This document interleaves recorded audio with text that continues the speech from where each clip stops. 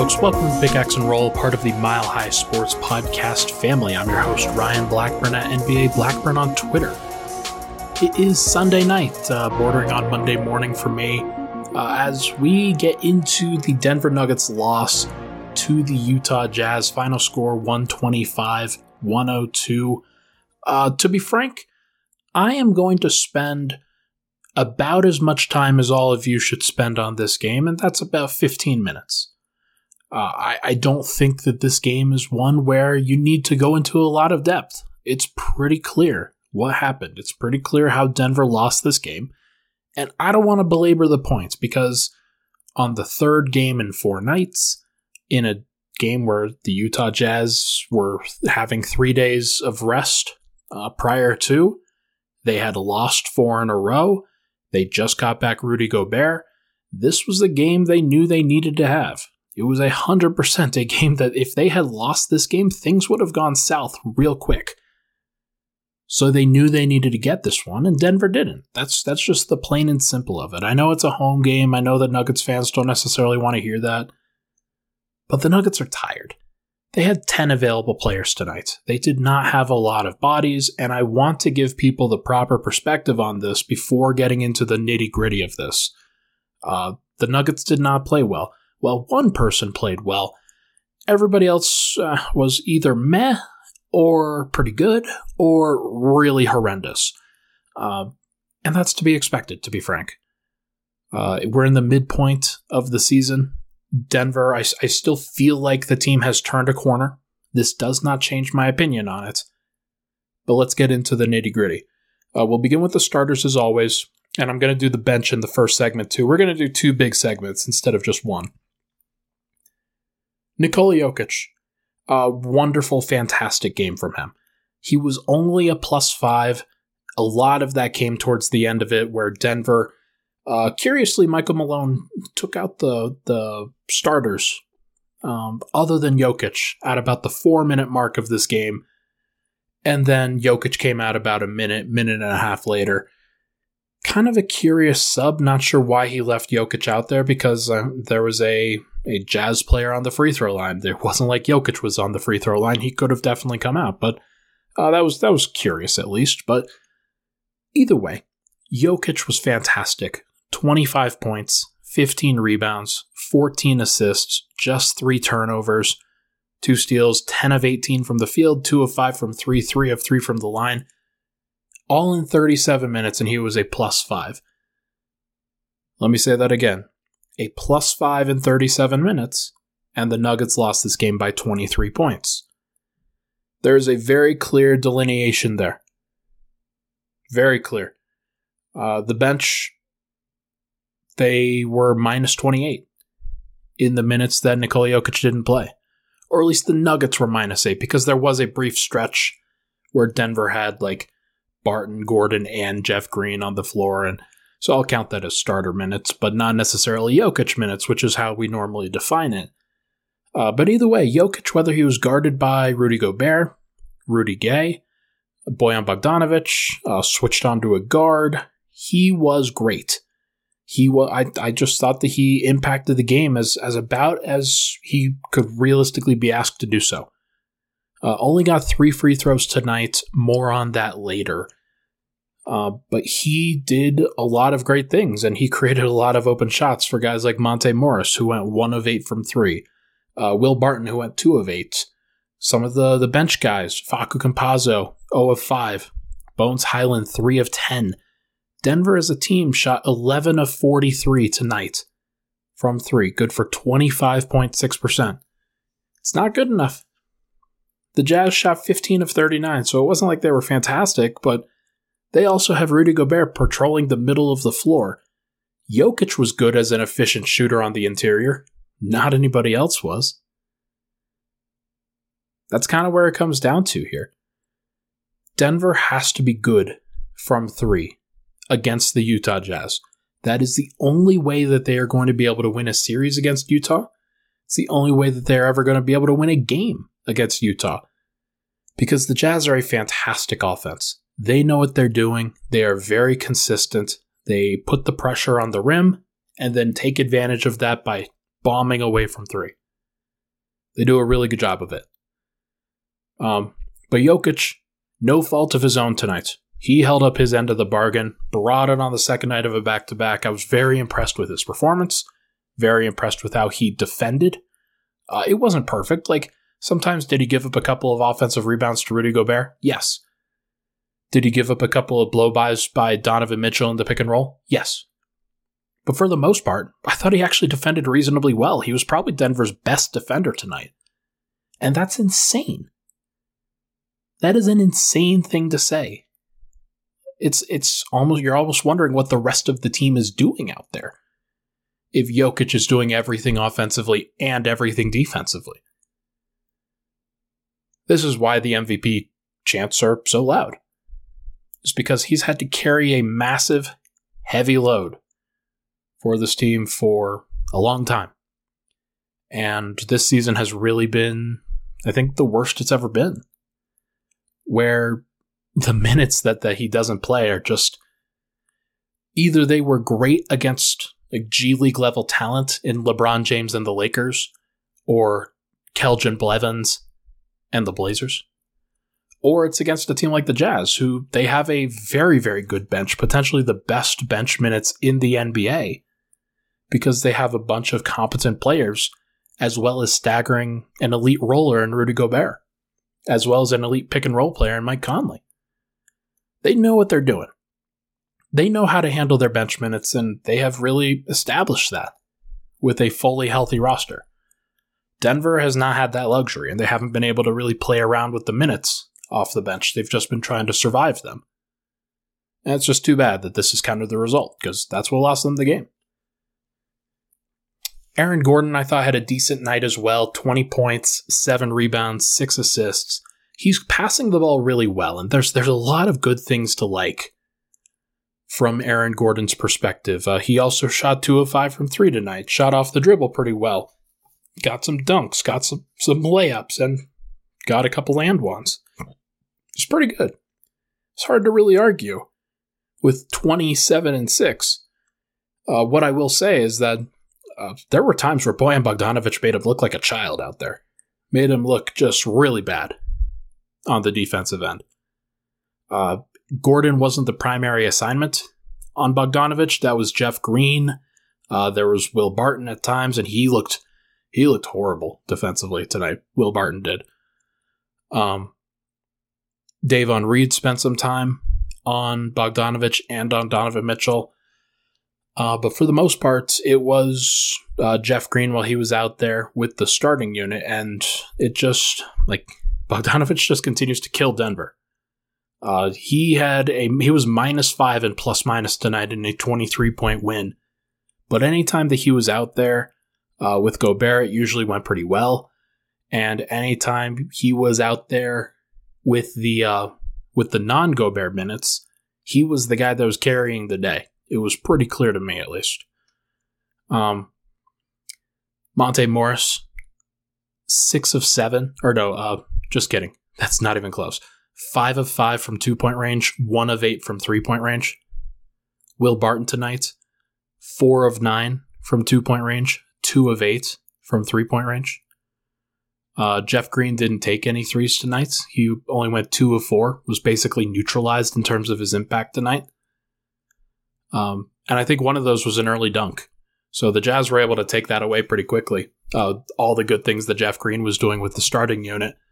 And they had Denver focusing on guard play, which, not a good look when they go a combined 3 of 16 from 3 if you're Morris and Barton. But a lot of this is semantics, because Aaron Gordon was a +8. Will Barton was a +3. Nikola Jokić was a +5. Monte Morris was a +5. It wasn't their fault. It really wasn't. Let's talk about the bench.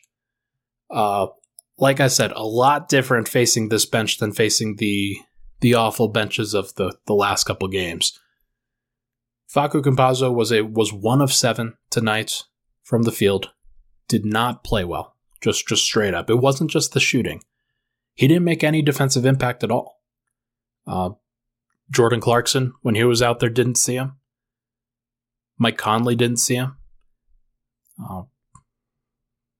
got switched on to Donovan Mitchell, I'm pretty sure, and it just didn't really matter. There were not a lot of positive opportunities for Facu Campazzo to make an impact. And the stats bear it out, like 2 points, 1 rebound, 1 assist, minus 28. He gave up the ball a lot to Bones Hyland. And that was the right call because Bones was one of the only guys that could really create tonight.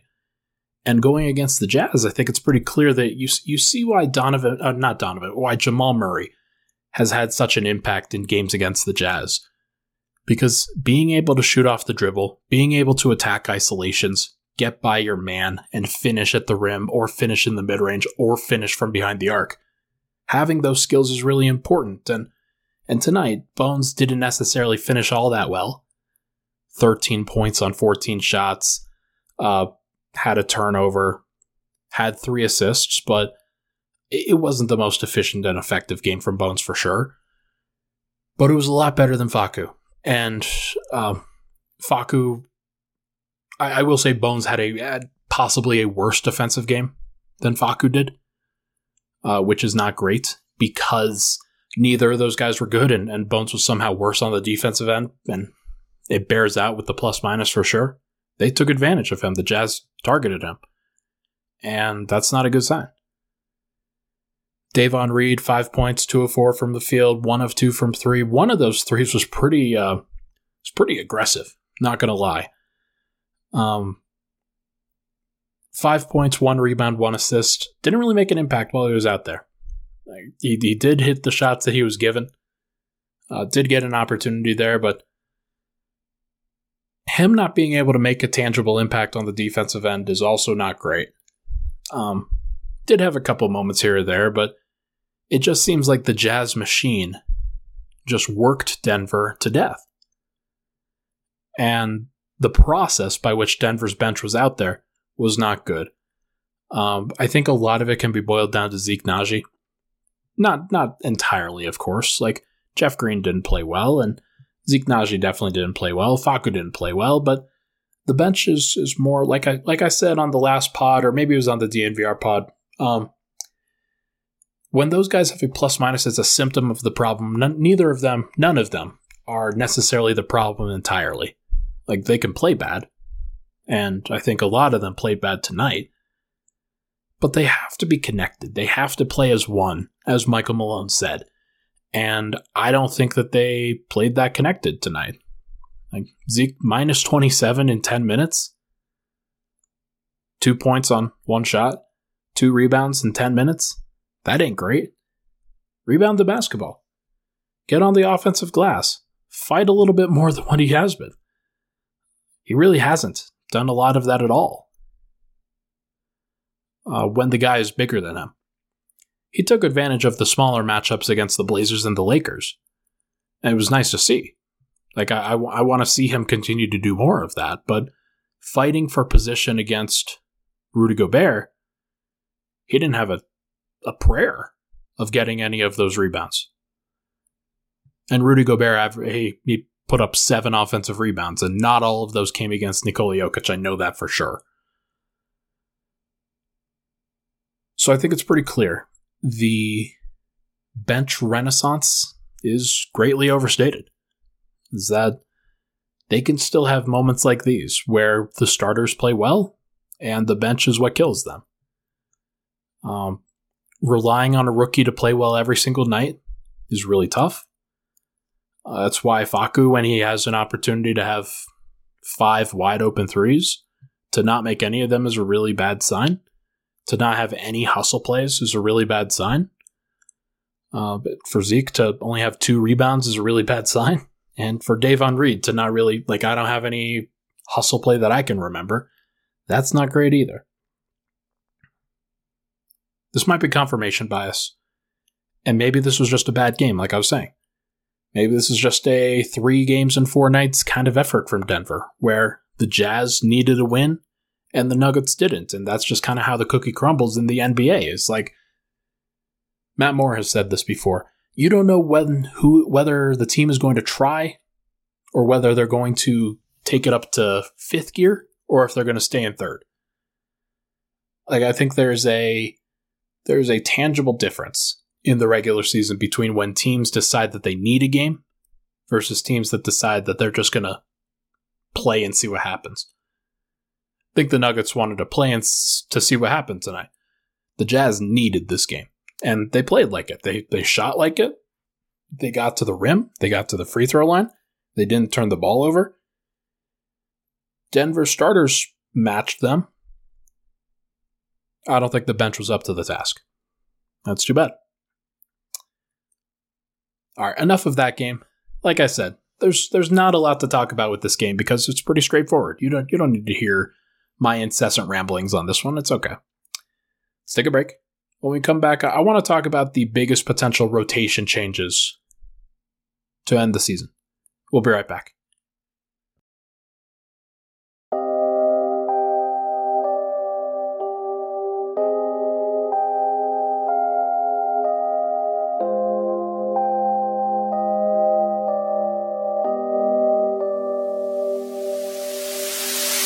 All right, back here, final segment, Pickaxe and Roll. Thank you so much for tuning in. No, it's a shorter podcast this time around, but this is a tough stretch for Denver where they needed to get 2 of the 3 games against the Blazers, the Lakers, and the Jazz. 2 of 3 because of giving up the Clippers loss. Like, they didn't necessarily need that one, but giving that one up was really tough. So they needed to get a couple back, and they did. Now, as you move on to have a couple days off, Monday, Denver's off. Tuesday, Denver's off. Wednesday, they play the Clippers. Friday, they play the Memphis Grizzlies in what should be a really interesting matchup. And then Sunday, they play the Detroit Pistons before then going to Detroit to play the Pistons again on Tuesday. That starts a 6-game road trip. So Denver went 2-1 on the first 3 games of their 6-game homestand. I think they need to go 2-1 on the next 3. You've got a couple easier games against the Clippers, Sands, Paul George, and Kawhi Leonard, though the Nuggets have proven that they can lose that game. Against the Memphis Grizzlies, which is a really tough contest, no matter what, no matter whether Ja's playing or whether Dillon Brooks is definitely going to be out, but if Jaren Jackson isn't playing, they still have Brandon Clark and Kyle Anderson, Zaire Williams. They still have a lot of people who can step in. So it's going to be tough for Denver regardless, but if they get 2 of the next 3, then they've got a 4-2 road trip, or 4-2 homestand. If they get all 3 of the next 3, that kind of makes up and kind of washes this loss away, I think. And people will definitely forgive Denver for going only 5-1 on a homestand. So they still have time to make up for this. Don't get me wrong. But what I kept thinking today, as Michael Malone in his pregame comments said, Austin Rivers is going to be out, JaMychal Green is going to be out. In his post-game comments, he was talking about reinforcements and how he was hoping that Denver would get back some reinforcements for Wednesday night. I think that if Austin Rivers really wanted to play tonight, they probably could have played him. I think that they probably thought, hey, it's not going to really make a difference. Davon Reed's playing pretty well. Let's just keep him in the lineup. And then you had James Ennis for emergency purposes for sure. But I think that if Austin Rivers wanted to play, he probably could have. I think that is the reinforcement that Michael Malone is talking about. Not necessarily thinking that it's going to be JaMychal Green. He was in health and safety protocols the last we spoke. So we will see if he's still there on the next game notes. But I'm very interested in seeing how Denver handles some of these potential returns. And I think some of them have some changes that are going to really affect the team, and some of them are not going to have much of an impact at all. So let's start with Austin Rivers, who I think is the most timely one. I think he's the one that comes back on Wednesday. You're going to want him against a team like the Grizzlies, where they have so many elite guards that you want as many reinforcements as possible. And then potentially Denver has some off days that they can get rested up as well. So Denver should be able to give a much better effort Actually, I said the Grizzlies. They're playing the Clippers on Wednesday. Don't listen to me at all. But even against the Clippers, like, Rivers should play better than he played against the Clippers the last time. What does he provide? He provides some veteran leadership. Austin Rivers does. He provides some slashing ability. I saw a good stat by B-Ball Index. They do a great job on Twitter of posting various stats that they have metrics of. And some of the things that they do is they break down players by player types, but a very specific type on offense or on defense. And the type of defense that they have Austin Rivers playing is as a chaser, somebody who likes to chase around off-ball players, who goes and gets people around screens, things like that. The movement shooters, Austin Rivers is Denver's guy to guard players like Buddy Hield, who he did a good job against in the Kings game. On the Grizzlies, that's Desmond Bane. Desmond Bane likes to come off screens. He does a lot. Coming off of screens and getting free. And I think what we saw tonight, Bojan Bogdanović does the same thing. Now, he's 6'8", 6'9". Austin Rivers doesn't necessarily do a good job against those kinds of players. But would he do a better job against Desmond Bane, who's closer to 6'4", 6'5"? Yeah, absolutely. I think that Austin Rivers could be very helpful in a matchup like that, as well as against a guy like Luke Kennard for the Clippers on Wednesday. So we will see if he can provide something, if he can help out the team a little bit on the defensive end, because I think that there are some positions that Denver really struggles with, and that's one of them. The smart team defender that can stay connected to off-ball movement. I think that Austin Rivers is pretty good at it. JaMychal Green, he should probably be back. My guess is in about 5 to 6 days.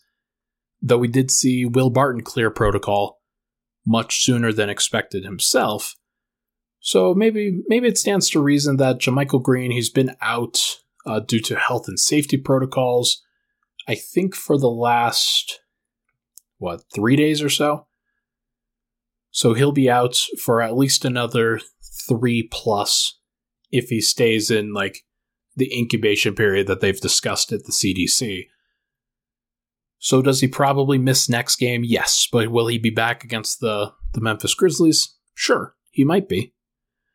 I would be a little bit concerned because I think that what he provides specifically, which is more rebounding, more toughness, more screening than a player like Zeke Naji. I think Zeke Naji is Denver's best three-point shooter right now.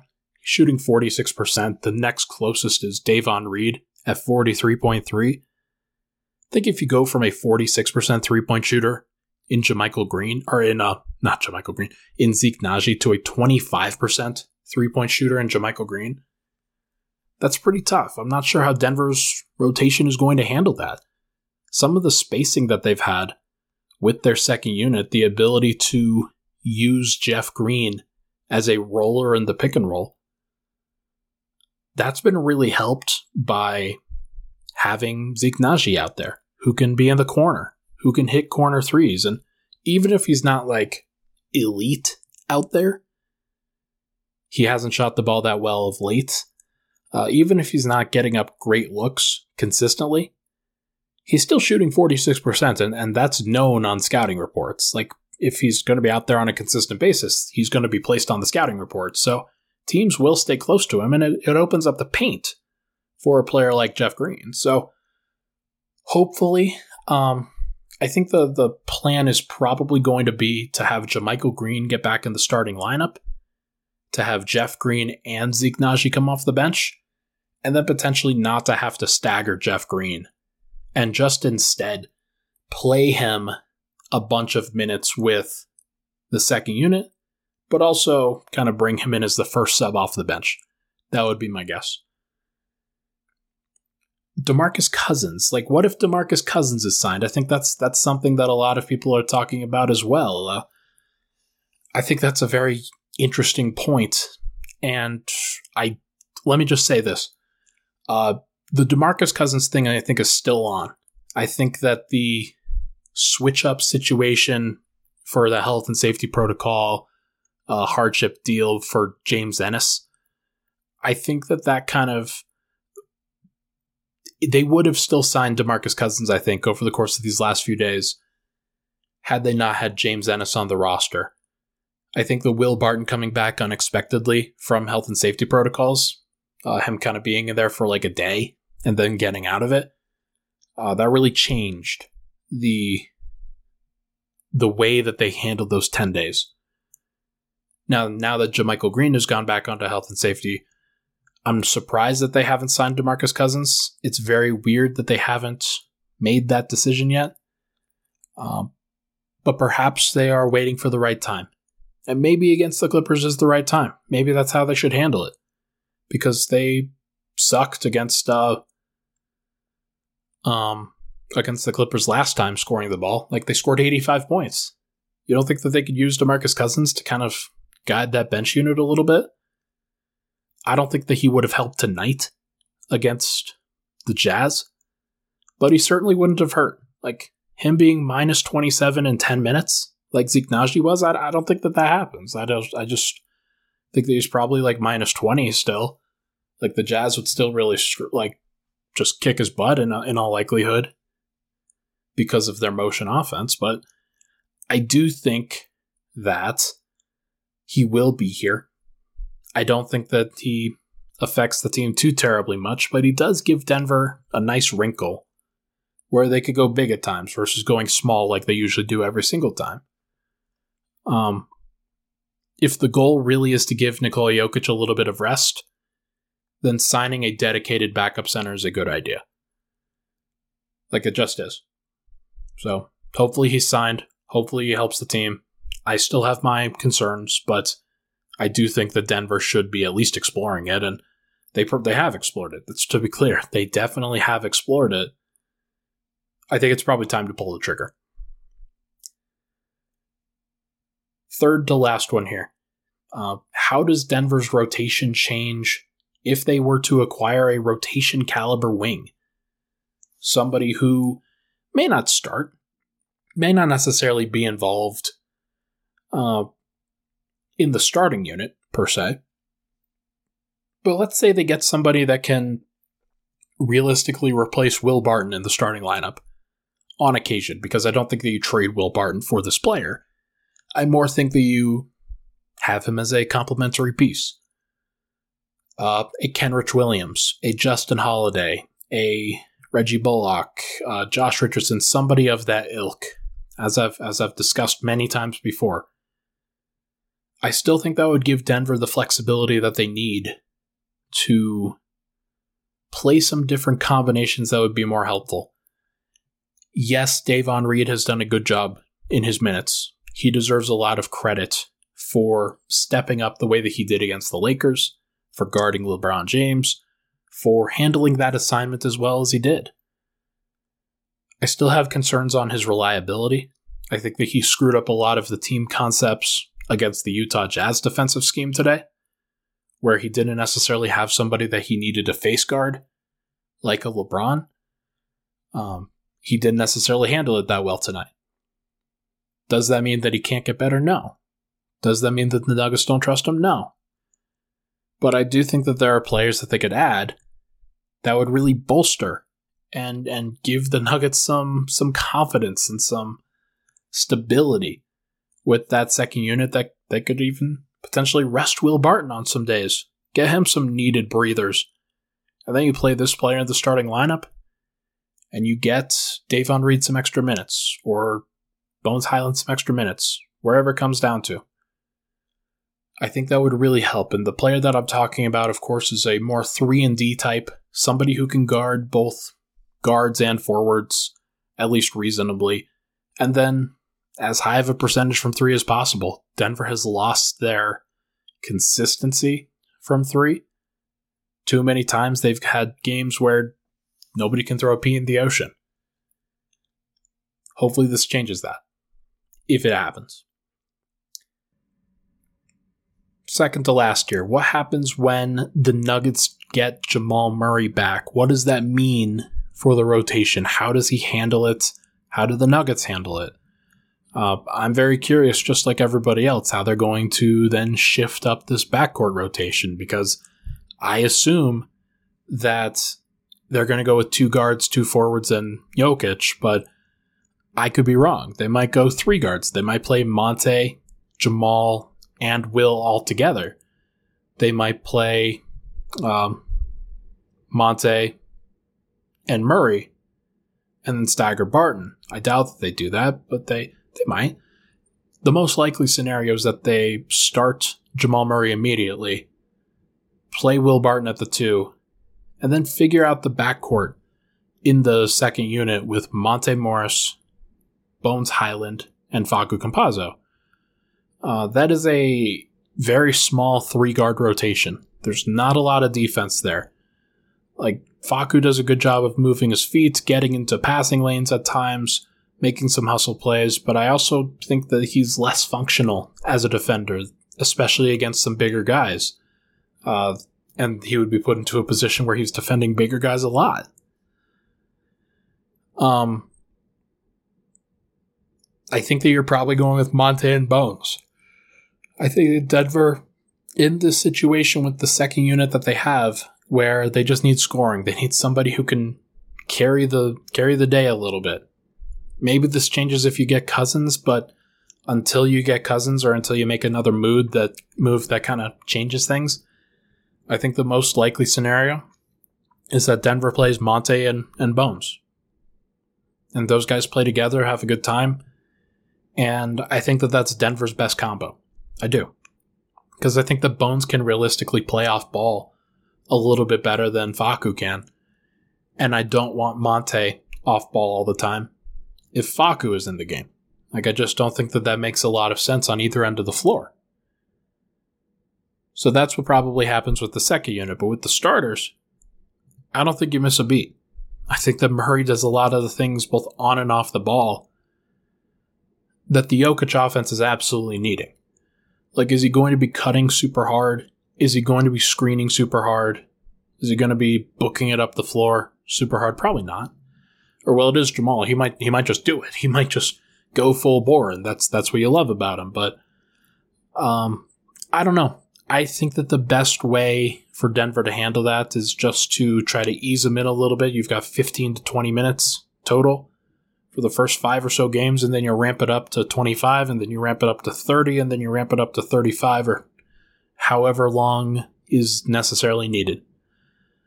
There will be times where Denver rests him, where they give him a back-to-back off, or they play 3 games in 4 nights or something like that, and they just want to have an opportunity to rest him. Then you can go back to your other starting unit where Monte is the starter, Barton is the back or the shooting guard, and then you've got Facu and Bones again. I think that's fair. But either way, Jamal being back, I couldn't help but think tonight that in the minutes where Jokić didn't play, the thing that Denver had last year, or at least in the bubble, that they didn't really have this year, was when you've got a guy like Rudy Gobert, you want to run pick and roll at him. You want to have a player like Jamal Murray, like Damian Lillard, like Devin Booker, like a lot of the, like Chris Paul even, a lot of the ball handling guards who are competent enough to do everything, but also just at their most lethal when they have the ball in their hands and they're scoring at all 3 levels. Like, that is what really disrupts the Jazz defense. And Denver doesn't really have that guy, or at least not a reliable one, on a consistent basis. Is Murray going to be reliable? I don't know, but he does provide something that, especially if Denver were to face the Jazz in the playoffs, like, I would stagger Murray and Jokić. I would want Murray to come off the floor at the 6-minute mark, to come back on the floor when Jokić sits, and then to try to carry the day for that bench unit. Maybe play Monte Morris next to him, maybe play Bones next to him, Davon Reed for a little bit of defense, and then get yourself a pick-and-roll guy. Somebody who can really roll hard to the rim. I think that's the best way to handle it, and I'm looking forward to seeing what Denver does to kind of make that happen. And finally, what happens when you get back Michael Porter Jr., or if you get back Michael Porter? Because I think that that's the scenario that I think about the least. It's the one that I think is the furthest out. But there's been encouraging video of him shooting, of him jumping a little bit more, getting a little bit more movement, not necessarily running or changing direction or putting a lot of stress on that back quite yet, but the word that you get is that there's a possibility that he comes back, and if that is a possibility, man, I wonder what happens. I do think he would come off the bench. I think it's too hard to reinsert him back into the starting lineup if he's coming back, like, hypothetically March 26th or something like that. You've got 2.5 weeks before the playoffs start, and then you're expecting him to be in a playoff rotation. That's tough. That is a tough place to be for a player that's been out for the majority of the season. So I'm very curious. I say that a lot, but this is stuff that's fascinating to me. That when Denver was playing with 10 guys, when they're trying to make it work with Davon Reed, Zeke Naji, Facu, Bones, like, it would be nice if their entire bench, like, let's say they started the same group: Morris, Barton, Gordon, Jeff Green, Nikola Jokić. It would be nice if their bench unit was Jamal Murray, PJ Dozier, Michael Porter, let's go JaMychal Green, a good version of JaMychal Green, and, like, I don't know. How about Mason Plumlee or somebody like that? Somebody in that ilk, where you've got a smart roller to the rim, somebody who can switch a little bit but not necessarily do too much, and is a good passer. That's what you would hope for.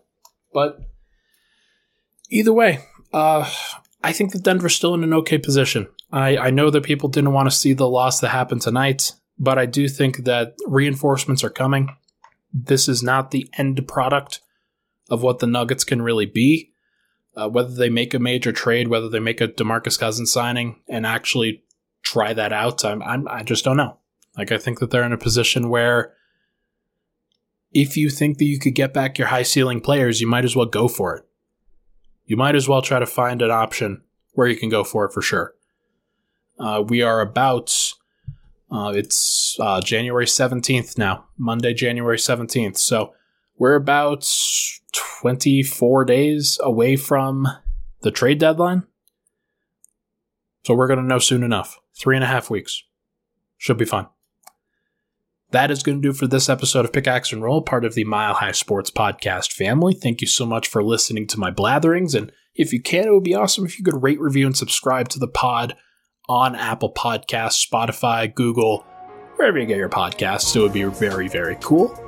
But either way, I should be back. I'll probably podcast on one of these days where Denver has an off day. Maybe I'll get together with somebody. Maybe it's Adam. Maybe it's somebody else at DNVR, or maybe a surprise guest. Should be pretty fun. Thank you so much, everybody, for tuning in. Talk to you guys very soon.